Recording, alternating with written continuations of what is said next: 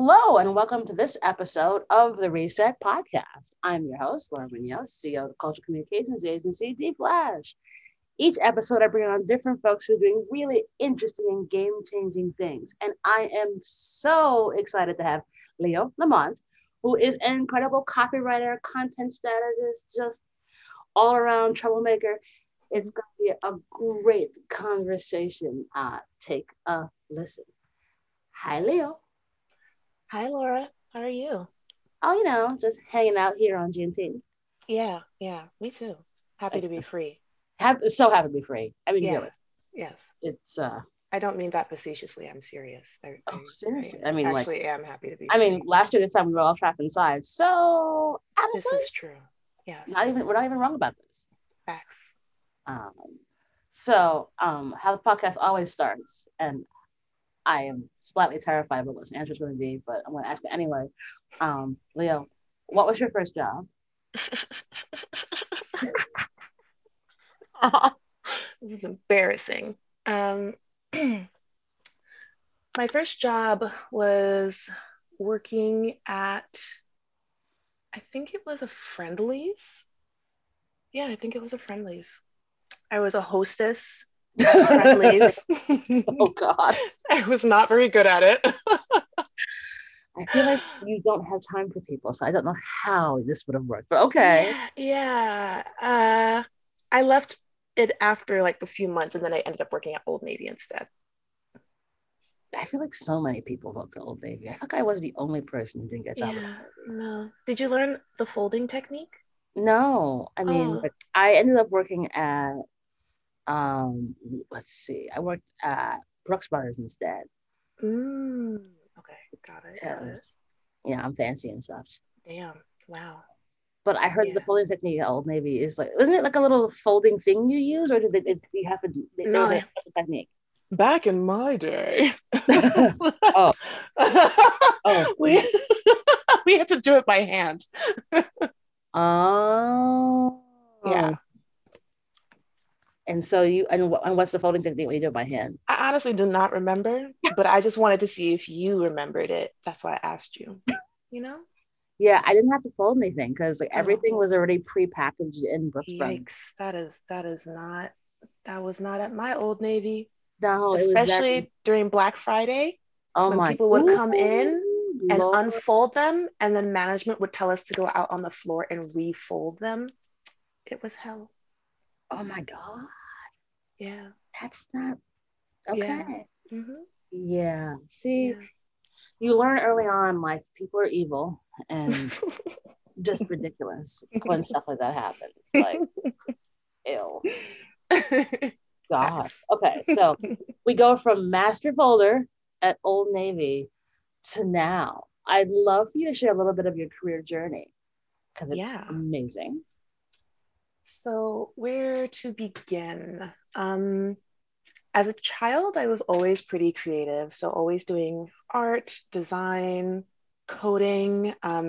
For all of the millennials out there who remember Neopets, that's how I learned how to code. And from Neopets and LiveJournal and MySpace, kind of leveraged those skills into like a small little graphic design business. As a kid, like drew covers for yearbooks in school. Um, I also, what else did I do? Put together, like drew sets for plays, um, even built websites for friends and family. So then by the time college came around, I told my mother that I wanted to go to school for illustration. And she's Jamaican. And she said that she did not come to America for me to become a starving artist. And I was like, wow, that is that is valid. What And I want most to Jamaican parents say. This is shocking. I wanted to respect her. And so I decided to do the very Jamaican thing, which was enroll at Drexel University and double major in business and engineering, because she said my four options were business, engineering, law, or medicine. So I decided to do two out of the four to make her, extra happy. Because you're Um, Jamaican. yeah, obviously. Yeah. Yeah. um, at Drexel, I tend to be a very good student. So I was at the top of my class, and then one day I go to the program director and I was like, I don't want to do this anymore. I want to do art. And she was like, but you have such a bright future in business. And I was like, I don't care. Um, so I ended up switching majors to I think it was called digital media at that time, but was still pretty unhappy. I realized that I wanted to be at an art school. So I switched to the University of the Arts, also in Philadelphia. But was also unhappy, not realizing that I just really disliked Philadelphia. I'm sorry to anyone who's from Philly. Please don't kill me. It's Um, okay. It's all right. I don't live there, so it's okay with me. oh, okay, cool, cool, cool, cool. I do love the cheesesteaks, though. We're not going to get into the cheesesteak debate, though, because I think they're all delicious. Don't kill me. So eventually landed back in New York City, where I was born and raised at the School of Visual Arts in the photography program. But then my mom got sick, and I also had some health issues, so I had to take some time off from school.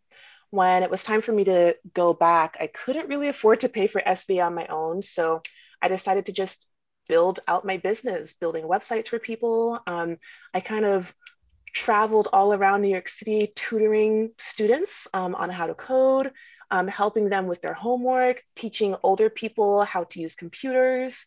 And that was pretty great. Wow. Eventually landed a job at Apple. I worked at the Fifth Avenue Apple store right here in New York City, which is the only, well, I don't know if still, but at the time was the only 24-hour Apple store in the world. So I worked there, and then eventually landed at a tech startup where I eventually left that startup because I was doing customer service there, and then eventually moved to another startup where I finally had a role as a designer. And then since then, I've had an official title of designer since, I guess, like outside of like running my own business since 2015 or so. And then most recently, I graduated. Well, last year I graduated and got my bachelor's. So I did go back to school and I went to SUNY Empire. And then this past year, I just finished up a master's degree at the School of Visual Arts in design, research, writing, and criticism. And this summer, I'm making another career pivot from product design to copywriting. Because of course. Well, duh, because I'm Jamaican. I know we have 11,000 jobs. None Yeah, of this is a typical career. I don't see yeah, any. These are the way you zig and you zag. yeah. You did leave out the whole like you spoke at the White House thing.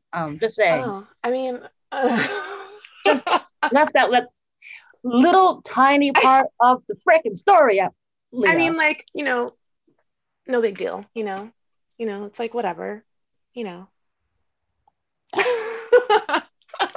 Um, Part of the could White you, House thing could you came, talk about it? Could you? it, it It's for the it's children. I I skipped over it because I was trying to skip over the drama of how I even got to the White House in the first place, which was my first job at a tech company was Squarespace, where I had a manager. She was the VP of customer care, and her name was Krista. And she told me in a meeting that I was so Black, I blended into the chair. And so that snowballed into a series of events. If you Google Not a Black Chair by Amélie Lamont, that's my full name, but I'm going by Leo now. But if you Google that article, you can find the entire article and read about it with the full context and story. But going public with that article is kind of what boosted a lot of the visibility that I currently have as someone on social media. And it also created a pathway for a lot of people, specifically Black women and femmes, who felt very scared and bullied and felt that tech was toxic. It gave them an opportunity to know that there were other people who looked like them speaking up. And it was because of me writing that article, I got the invitation to the White House through a group called Brioxy. It was in 2016, a group of Black and Brown creatives together in Washington, D.C., kind of like mind melding and like coming up with ideas together. And we got to tour the Obama White House. It was very cool. So, yeah. Thank you, because I wanted people to know. Like, I know that it was obviously a very traumatic and horrible thing that you had gone through at No, I mean it murder in was, Spain, but I'm but you trying did to so much. I'm trying to like talk about it less because, I hate them or whatever. Mhm. I think I'm over the trauma. I still want to. It's fine. I'll stop here. But you were able to give voice to a lot of uh, Black women and femmes during a time when it was hard for folks to come forward. So, Mhm. um, yeah, that's pretty incredible and brave as hell. Thank And you. but also you're Jamaican, so not surprised. Thanks. You're right. I should bring my machete with me more often, I mean, places. what is it? Machete and Ray and nephew, and that's how you know you fun into a proper That's community. true. That's Like, true. these Yes. are the things. These are the things. So one of the things that I adore about you is that, like, again, you don't toot your horn not nearly enough, because you graciously invited me to watch your graduate thesis, and I was blown the heck away because it was this incredible Afrofuturism, like, but everyone in the room got it and had their jaws on the floor so I could watch. And it was just so brilliantly portrayed and smart and funny, and remarkably you. And I was like, wow, because you sort of juxtaposed anime with Black liberation, and I was just like, holy crap, this is incredible. Talk about this.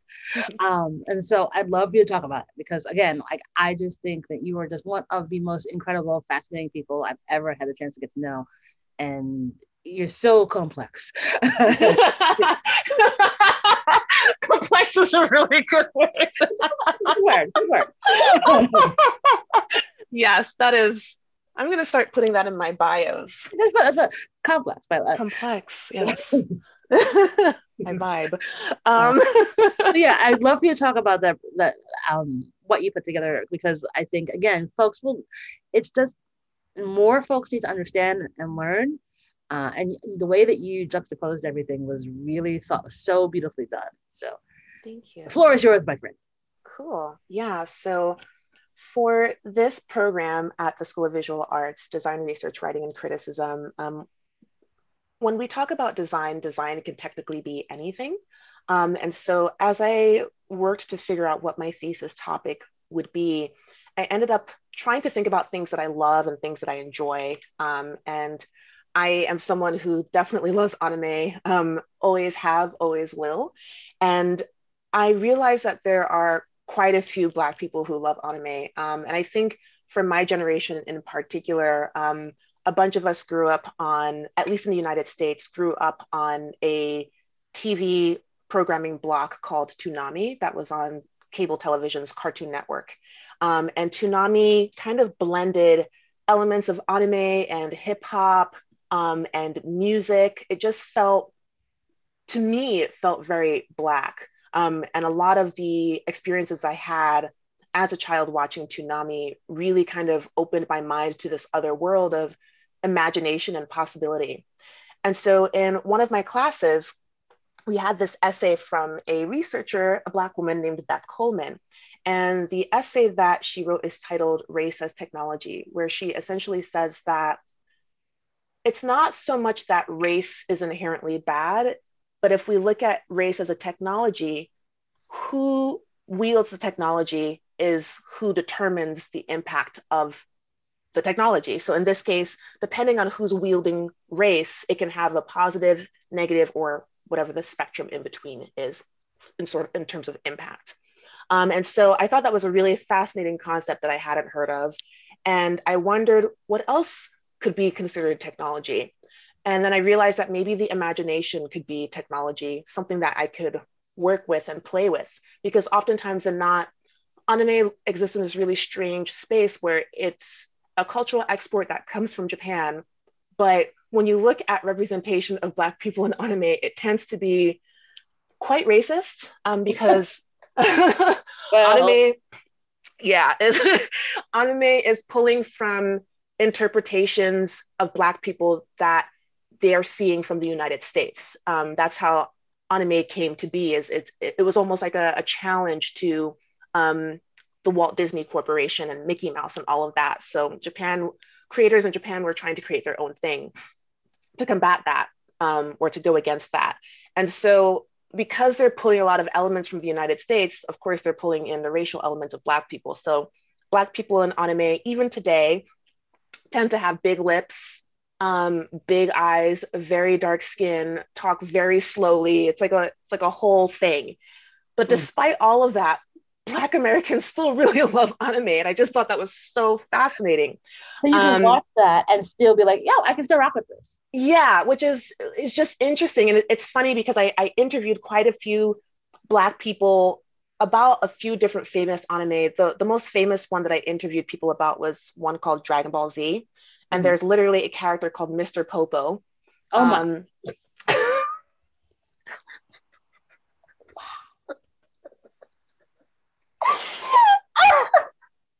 Wow. Mr. Popo, and he's very, very black, like blacker than charcoal, big round eyes. So like all you can see when he's like standing in a dark room are his eyes and giant red lips. That's Mr. Popo.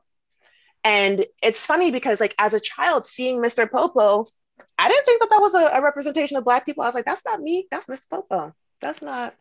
And then I got older and I was like, oh, that's supposed to be people who look like me. Well, I don't claim it. I sure don't, because that's not me. Which is kind of the vibe that I got from a lot of Black people who love the show.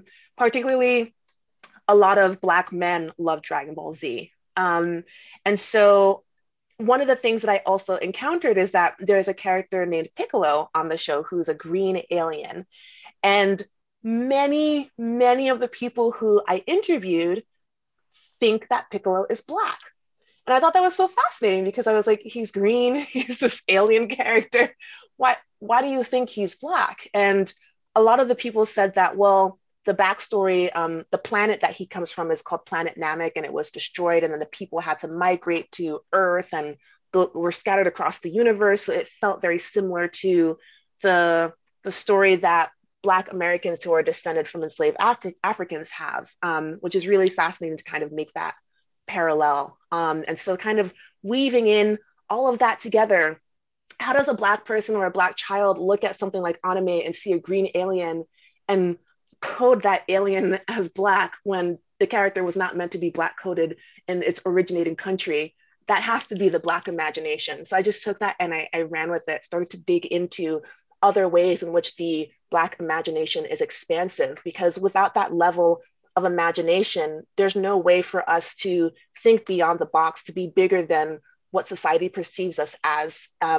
Without the imagination, we would be shackled to what whiteness and white supremacy expects us to be. But with the Black imagination, which is something they cannot take away from us, we can be whatever we want to be, no matter the circumstance. So I thought that was really beautiful and just built my entire thesis around it. Wow.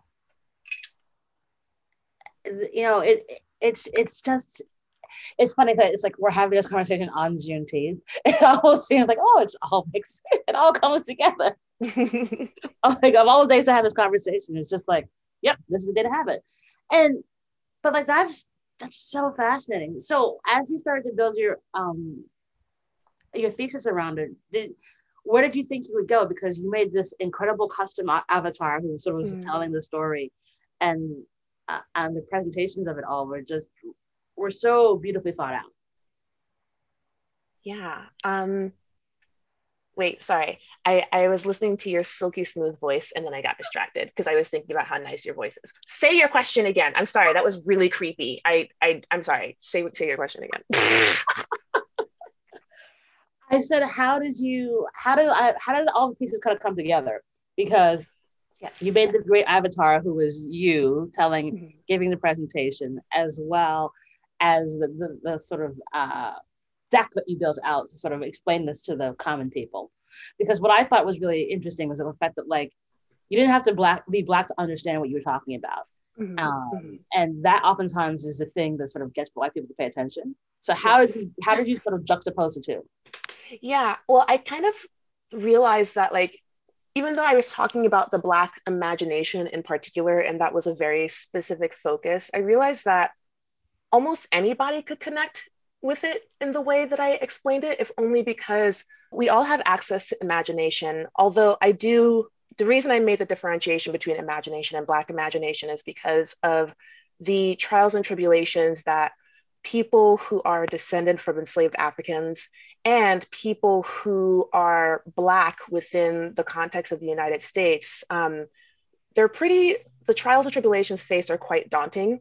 And I think you need imagination in order to access hope, in order to access strength, in order to access the well of deepness within you that allows you to persevere through that. And so, even though it was deeply tied to race, I think that all human beings have access to that in different capacities. I think many people can understand what it means to use your imagination to pull yourself into a different place to access hope. And I think one of the things that I realized is that as I was researching, I came across this quote. I don't recall where it's from, but the quote basically said that imagination and stories are what give us hope from the realities, the harsh realities that we might be facing in the moment. And I think that's what resonated with people, even if you're not Black.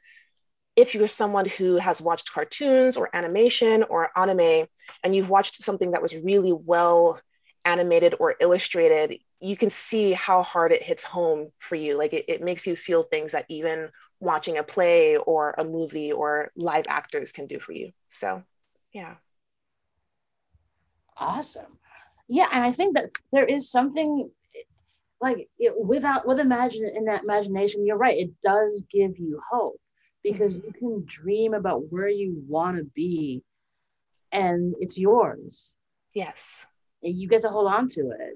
Exactly. Like, I'll give you an example. Like, one of the researchers that I pulled into my thesis, her name is Itasha Womack, and she wrote this book called Afrofuturism.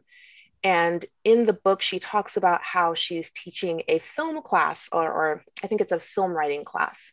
And she has a Black woman student who is struggling to write an Afrofuturist story because she was like, how do I write this Afrofuturist story without pulling in the horrors of the transatlantic slave trade?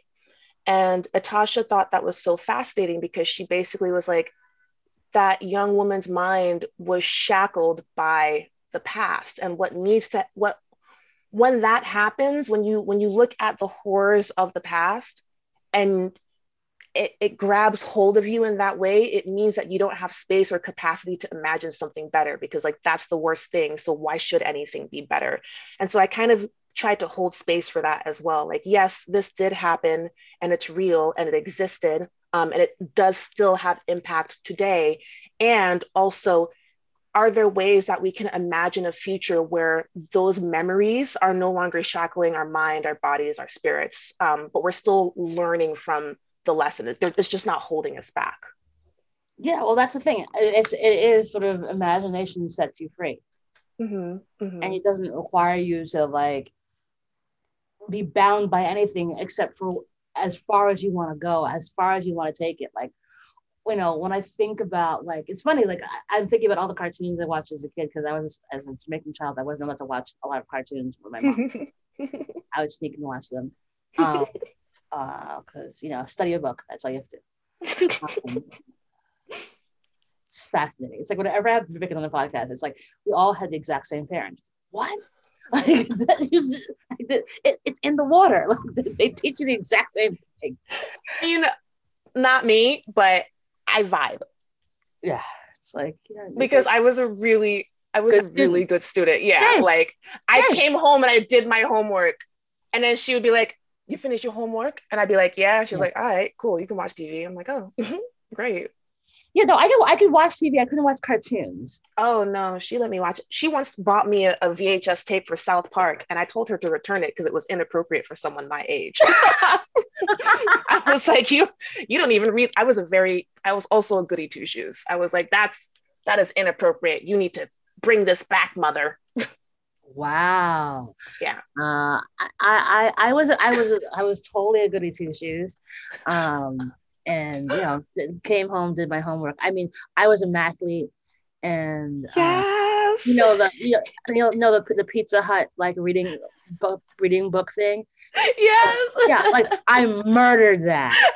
So much so that the other kids stopped doing it because I like crushed them so badly. Oh my I would just eat God. books as a child. Like I think Yes. the premise was every kid had to read 4 books for the month. I literally Oh, read 14. please. Yes. And so I got like Yes. so I basically got like 10 of the certificates.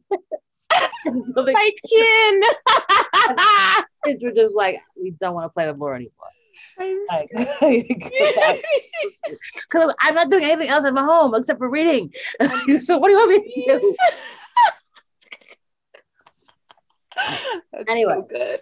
anywho, and it explains a whole lot now. Now I like dream up all kinds of crazy events and stuff to make people feel welcome because I was a shy kid who didn't talk to other kids. See, Ooh, same. Ooh, see, that's what happens. look at us now. Exactly. Shy Um, kids taking over the world.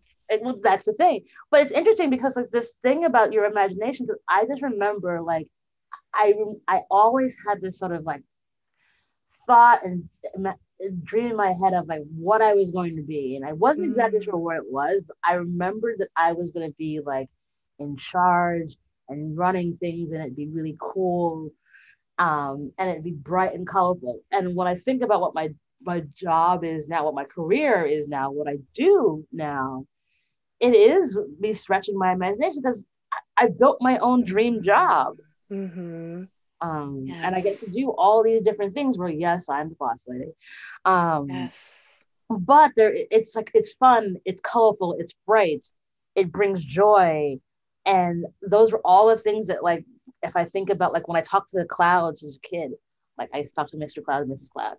Uh, Mm, like that's where my imagination went. And I think, but yeah, it doesn't, it frees you, it doesn't shrink you. And I think that's, oftentimes when we think about when folks are like trying to figure out what they want to do, like they think they have to fit in these perfect boxes. mm-hmm. And when you instead look at what you can be and just free yourself of any sort of limitations, look where your mind can go. And that can help you focus and put you on that right direction to go make that happen. Exactly. 100%. I agree. So yeah, that's my soapbox. Um, so what was the response? That's like I because remember I was like texting you the minute you were done, like, oh my god, it's amazing. Yeah, the What's been response the was response from the SVA community? well, for the SVA community, it hasn't been published through SVA yet because if you recall, there was a slight technical difficulty. So I actually have to re-record, and then it'll be put online for like the rest of the community to see. But the folks who did come really loved it. They were blown away. And one of the plans I have is I asked for more time to finish polishing up the thesis that I wrote.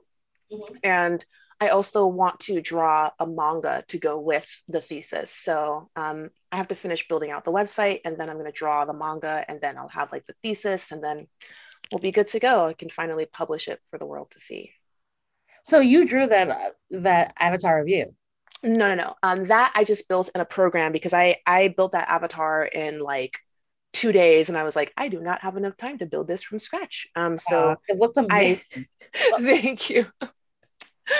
Yeah, I used an app called Vroid Studio. And it was very difficult to get everything together because I'm on a Mac. There's this trend in Asia called VTubing, virtual YouTuber, where you use a 3D character instead of like yourself to be Mhm. on YouTube and you use like a camera to track your movements so it looks like they're moving. Mhm. Um, but the technology isn't that great on a Mac, which is what I have.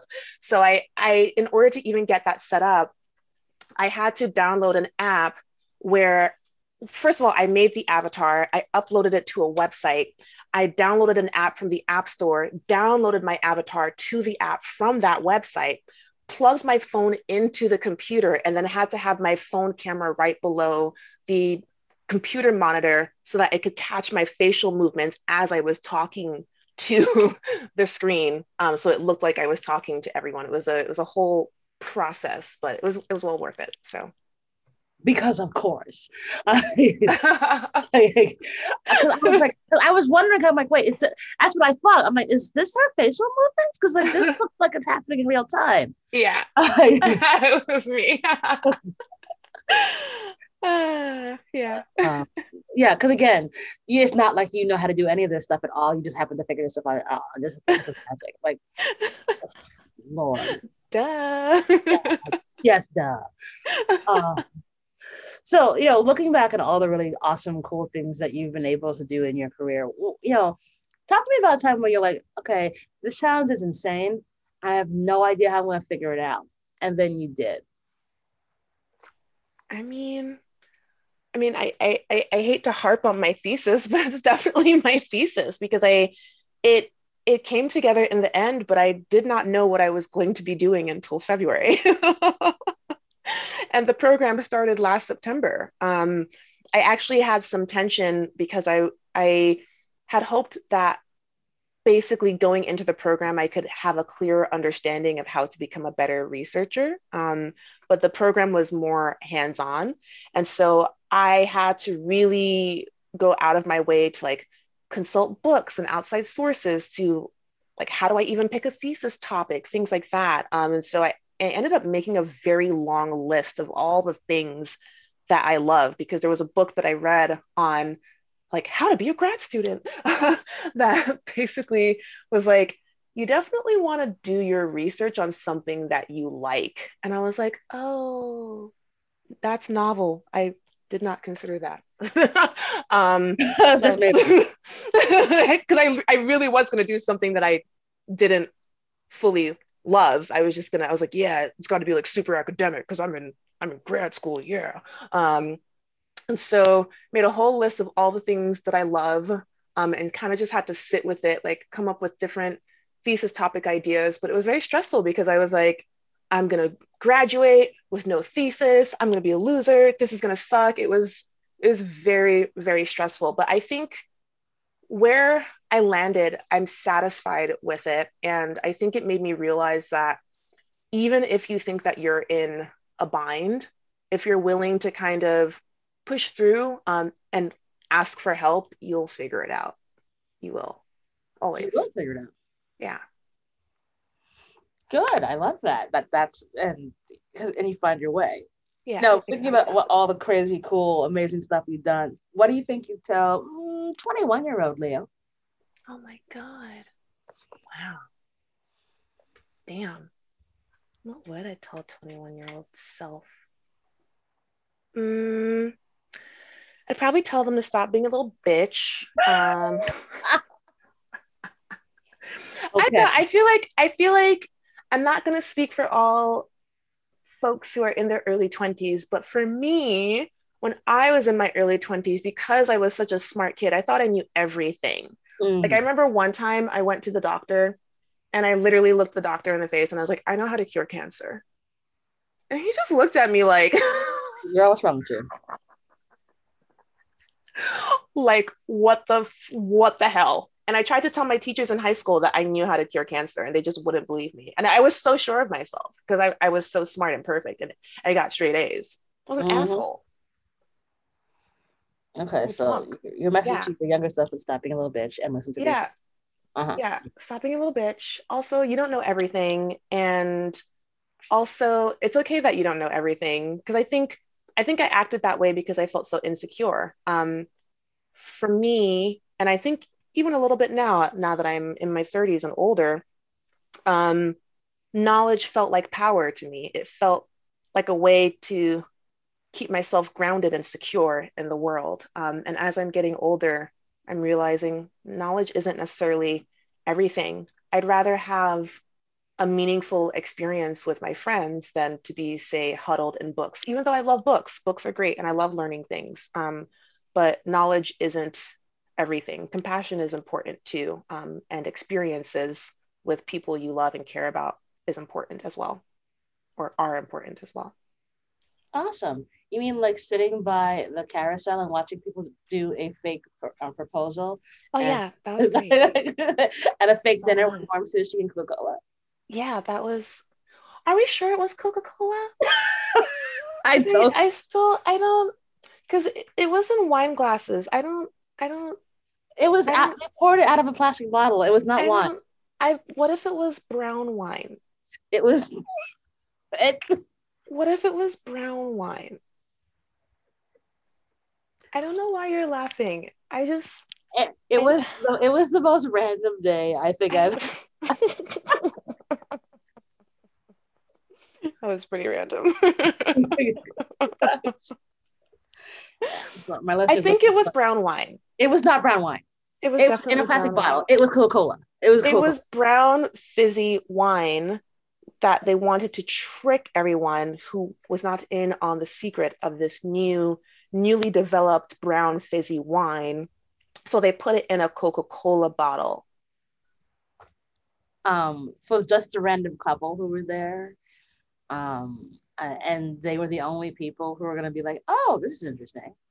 Like, let's just and also the warm sushi. Yeah, Okay.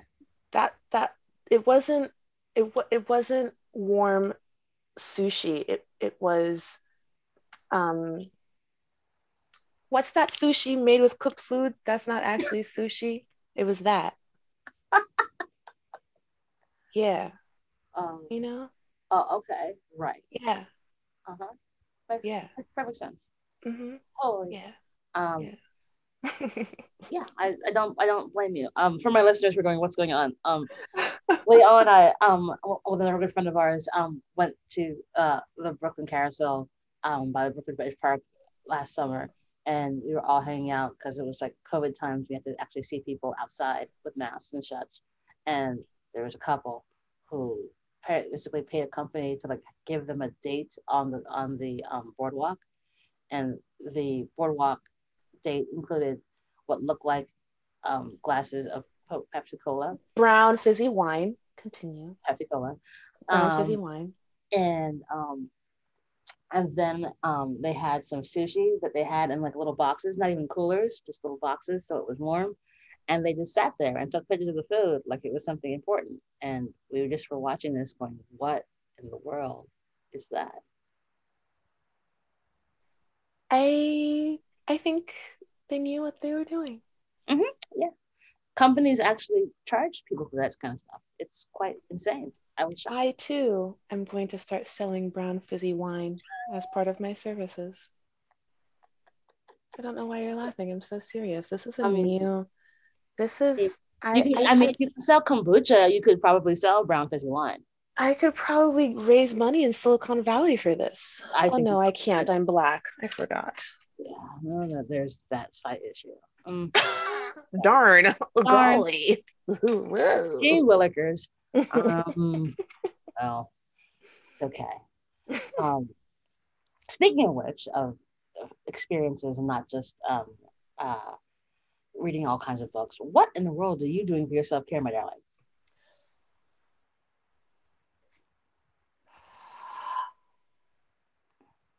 Yikes. You just had to ask that, didn't you? You just, millions of questions on the planet. Humans have been here for thousands, hundreds of thousands. Has it been hundreds? I don't know. Thousands, I'll stick with thousands, thousands of years. And of all the questions humankind has considered in our Mm-hmm. long but fragile existence, you decide to ask me about my self-care. And I'm Mm-hmm. saying this because I'm deflecting because Mm-hmm. I know. um well, I started making dogs. Um, I've been replaying Zelda Breath of the Wild on the Switch for anyone who knows that, because part two is coming out in 2022. Uh, what else? I am building out an external brain on my computer to manage my productivity. Uh, Decorating my home. I tried to get a puppy, and then I asked my landlord, like a fool, what his policy is on pets. And he said no pets. So I've been quite sad about that because the puppy was going to be my self care. So now I have to find non living things to get me through. That's my answer. Oh, okay. Um, I'm just gonna go back to the first thing you said, which was that you're making dogs. Yeah, I'm making. Do you want me to send you a picture? Are you like bioengineering them? Because I feel like I wouldn't put that past you at all. I'll send you a picture. I mean, I'm not bioengineering them yet, but I am making a tiny dog wearing a bunny costume Um, because why not? yeah, your imagination wants to do that, so why not? I just texted it to you. I'm not gonna. I'm not gonna judge. What the? What? How are you making? Okay, so you're actually making a tiny stuffed animal. Yes. A dog and a bunny, a Shiba Inu specifically, in a bunny costume. This looks like almost. It looks almost like the Dogecoin dog. Oh A yeah, little bit. yeah. How are you making these? With felt. I mean, this I think you could sell at Kid Robot and make a ton of money. What? I'm serious. Charge $80 million for one. Yeah, just do like no, turn this into an NFT. Just Oh, saying. that's so cute. That's such a good idea. I'm, Aw, I'm just saying. NFT I mean, doggy. So this doggy is cute. very cute. NFT doggy. It's and very small. Yes, it's tiny. He's tiny. You are a woman of many talents. Okay. Last question for you. Do Yes. you have a give and or an ask of the audience? Ooh, a give. Ooh, yes. Let me think about it. Sorry, I don't know why I said it like that. I mean, I do now because I'm not right. It's cool. Let's see. My give is I will wait. Can my give be free or does it have to be like paid? No, it can be anything you want. Free, whatever. It could be Mm, advice. Anything you want. mm, mm, mm. Well, I think my give is nah, that's not my give. Sorry. I'm thinking of it. You put me on the spot. Damn. Okay. To make sure that when you are writing something on social media, um, let it sit for a while Okay. before you post it. Okay. That's my give because I've watched, especially as we all have sat inside during the pandemic, a lot of us had been on social media more often. And I'm realizing, kind of going back to what I said about my younger self, where I kind of acted as if I knew everything. I think the world is massive and expansive. And I think it's really important to think about the language that we're using, especially in an American context and how it can come off to other people. So just being more about sensitive about the issues around you and the people around you. And if you have a desire to put out a hot take, like just let it cool down for a little bit and then come back to it. I did the same thing myself. I don't know if people remember the whole thing with Basecamp that happened a few months ago. I was getting ready to write a whole diatribe on Twitter. And then I kind of paused and I was like, I could be eating a meal right now. Mm-hmm. This is not gonna change anything about the situation that has occurred. And my voice is just going to add noise to the existing noise and it's not going to have any meaningful change. I just want to be heard because I want to be heard, which is not a bad thing, but it did give me pause and allowed me to step back and do something nice for myself that day that allowed me to take care of myself because sometimes when you jump into the crossfire like that, you're only hurting yourself. You're not really helping the cause of the issue you think you're helping. So think about your words before you put them out into the universe. You know, you're so right about that. I have seen so many people jump into shit, especially recently. Mm-hmm. And it's like, you do as You don't have to do. You really don't. I don't know what the compulsion is because I'm not judging. I feel the compulsion too, but I've been trying to like pull back and be like, why do I feel compelled to like comment on everything? Like On it, everything. it's like I need to be centered, and I just don't like. We can't all be centered. We can't all be the star of the show, um, and we don't need to be. Like you don't need that to feel validation. You have people around you who love you, I hope. You have things that give you fulfillment. If you don't, like I firmly believe that you can find it. And so I think it's okay to take things slow. One of the things I said to my friend the other day is that Silicon Valley and the tech industry has that whole paradigm of move slow and break things. Mm-hmm. But You I mean don't move think, fast and break them. oh, sorry, move fast and break things. Yeah. So the Silicon Valley and the tech industry has this whole paradigm of move fast and break things. But what I don't think they realize is that when you move fast and break things, oftentimes those things are people and you can't put people back together. And so I think it's okay, especially like in 2021, moving onwards. I think the piece of advice I'm carrying for myself and I'm also putting on the table here is move slow and keep it together.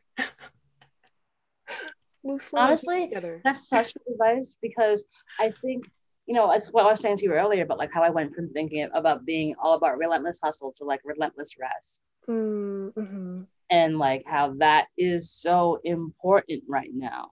Yes. Like Yeah. like you can't discount that for a second. You really can't. Mm-hmm. Um and like it's just ugh, people are you just really forget how you're right. People just get broken, and Mm-hmm. then what? Um, Yeah, because I've had it happen to me twice. I've had a nervous breakdown just from burnout twice in my career, working in tech, and it's very it's very hard to get back to where you were. I don't think I'm ever quite going to be where I was before those two burnouts happened to me, but I know that especially as I get older, it gets increasingly difficult to bounce back.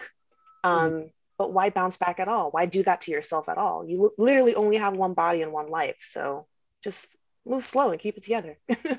Yeah, really, it really is because like if you don't take care of yourself and like yourself, you'll put yourself in the hospital. And Like yeah, full stop.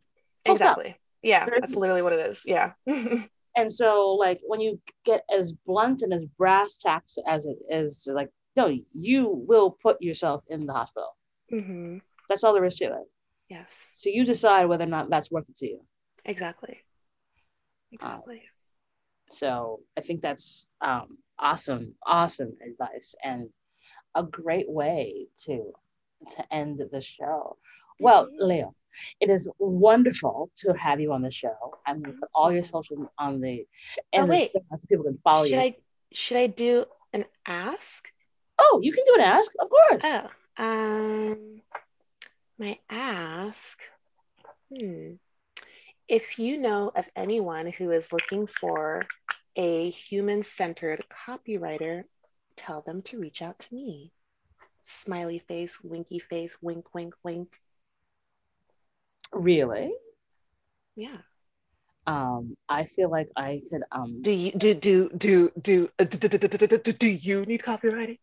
uh yeah, but I want to pay you.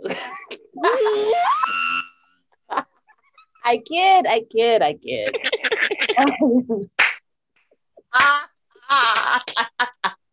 uh, Oh, dad. I walked right into that one. I couldn't like not. True, true, true. I was like, I oh, was like, damn, played again. so got played. I'm like, girl, that you make that way too easy for me. Indeed. But I know lots of folks, so we'll chat. And that is our show.